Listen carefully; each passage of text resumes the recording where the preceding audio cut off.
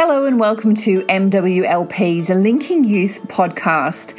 In this episode, we are talking to our April 2018's winner for Business of the Month.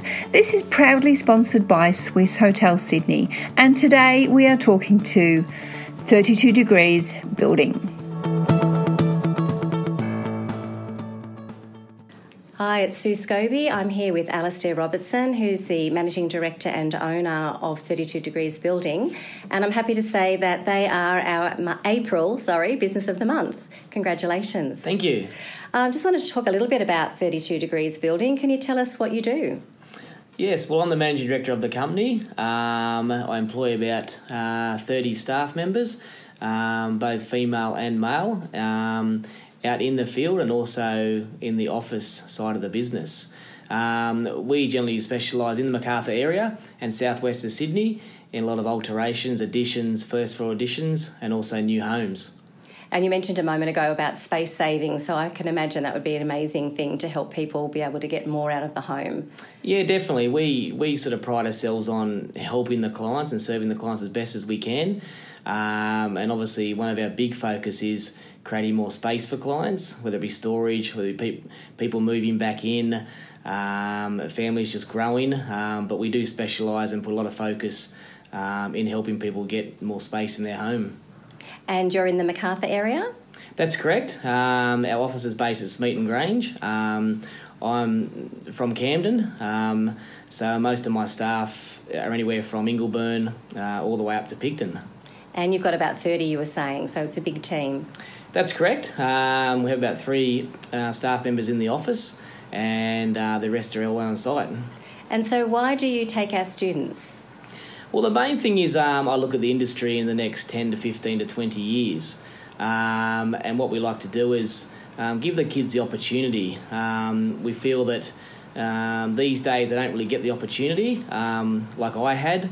And I feel that a lot of the time they do work experience and never really given any direction into what they want to do or a proper introduction into this actual industry.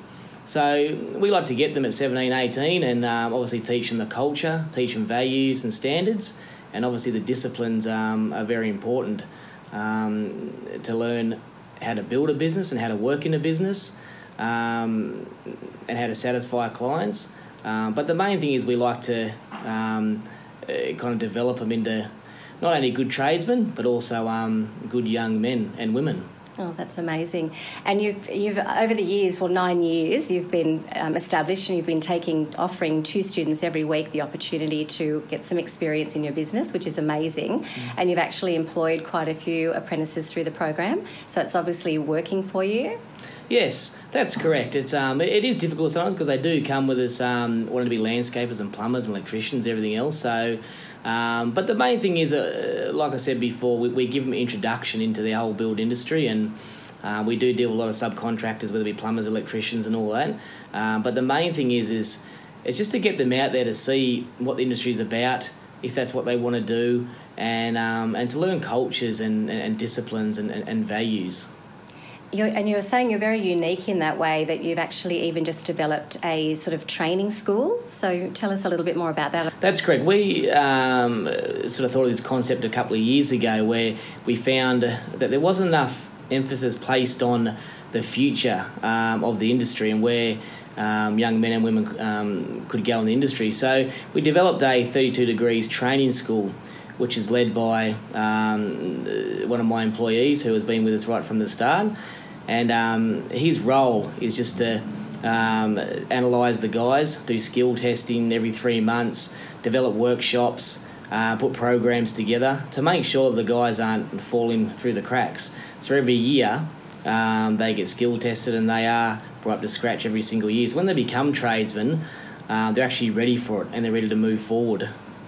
And moving forward, you were saying how they actually have a progression chart, and so there's so many areas they can move into. We were just talking a moment ago, and even I was surprised at the actual range of occupations there are. Do you want to tell us a little bit about just what they could be doing once they reach tradesman stage? Yeah, well, I think the problem is that we get into the trade and we're not, we start as apprentices and we say we've got 4 years and we'll become a tradesman, but the problem is that's sort of as far as we look, where whether in the corporate industry or the building industry or hospitality or whatever, there's always a lot further that you can go. And I think that's the issue. What we show them right from day one is a progression chart. So once they finish their trade, that they can go into so many different avenues. They can go into supervising, project management, customer service.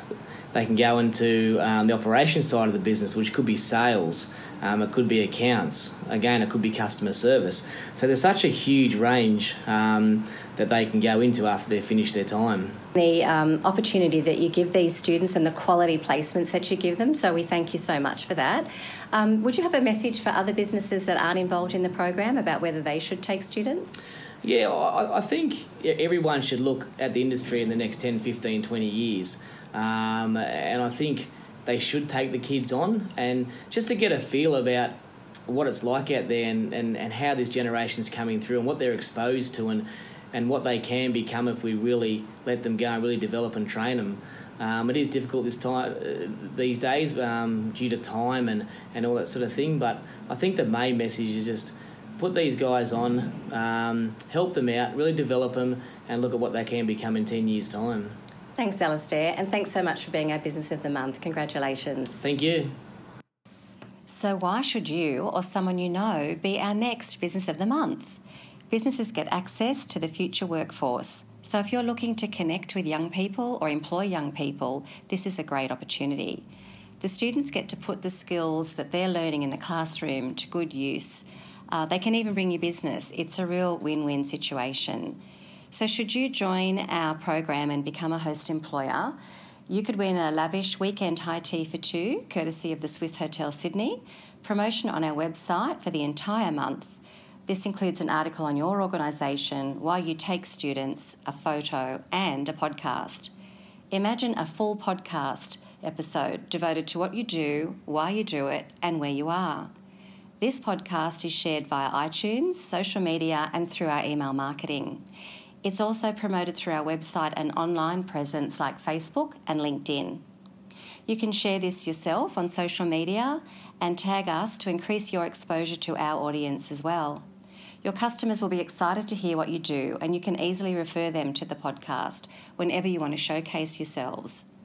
The students are fully insured and free, so why not add value to your business and take on some students? Visit mwlp.com.au today or phone us on 4625 1863.